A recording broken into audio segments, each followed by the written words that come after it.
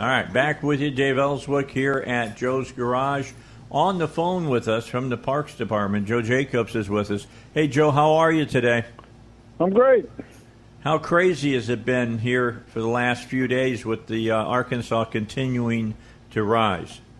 Well, we've certainly gotten a lot of questions about it, and I can actually see the river from my window now. I normally can't. Yeah, I tell you what, I was down in Louisiana, and national news was reporting that people who had thought they were going to go camping in Arkansas were going to be disappointed because a lot of the campgrounds had been closed because of the flooding that was already starting. Well, there's certainly a lot of camping areas that are closed, but there's way more that are still open. Basically, along the Arkansas River, we've got campgrounds here locally at Mel Park, which is, I have to remind you, these are Corps of Engineer parks. This isn't a state park. Right. We have absolutely no campgrounds closed in an Arkansas state park right now, so we're all good to go. That's fantastic. We are watching some things at Lake Dardanelle State Park, but the campground is still open. We've had to shut down the boat ramps and the beach right there for right now. But so far, that's the only thing we've really closed. There's a little picnic area at Pinnacle Mountain that's closed along the Big Maumelle, which is backed up pretty good. And we're still watching. We know there's going to be more coming, and we may wind up with some day use areas that go underwater. But we're actually doing pretty good at the state parks right now. Over by Lake Maumelle, what about that area out there that was developed that they had all the walking trails and things of that nature? Is that still open? Yeah, that's Two Rivers Park, and there's actually kind of two parks there. One of them belongs to the city of Little Rock, and the other one belongs to Pulaski County, and that's all closed right now. It's obviously with the rivers on both sides of it, with the Arkansas River on one side and the Little Maumelle on the other backing up. It's mainly underwater right now, just the trees sticking up. So how bad are we? If you had to look at this and said this is not as bad as this year, but it is worse than what we've typically had, where are we? Well, from a state park standpoint, which is really only what I can speak to, we've actually had worse years for flooding incidents, and usually not on the Arkansas River.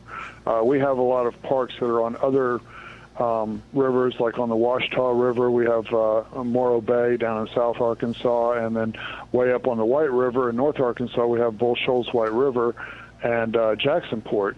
And we've had flooding issues in those parks before when those rivers were way up from rain events and whatnot. And right now it's kind of odd. We're not having problems there right now. Everything's based off the Arkansas River and what feeds directly into it. So we only have a couple of parks that are really in close proximity, and so far we're on the high ground still. All right, so what should the average Arkansan do then? Where should they check in to make sure that everything is okay with their weekend? Well, if you want to get out for the weekend, which certainly I would recommend it. Most of the lake parks are fine. If you can go to DeGray Lake Resort State Park or Lake Washita.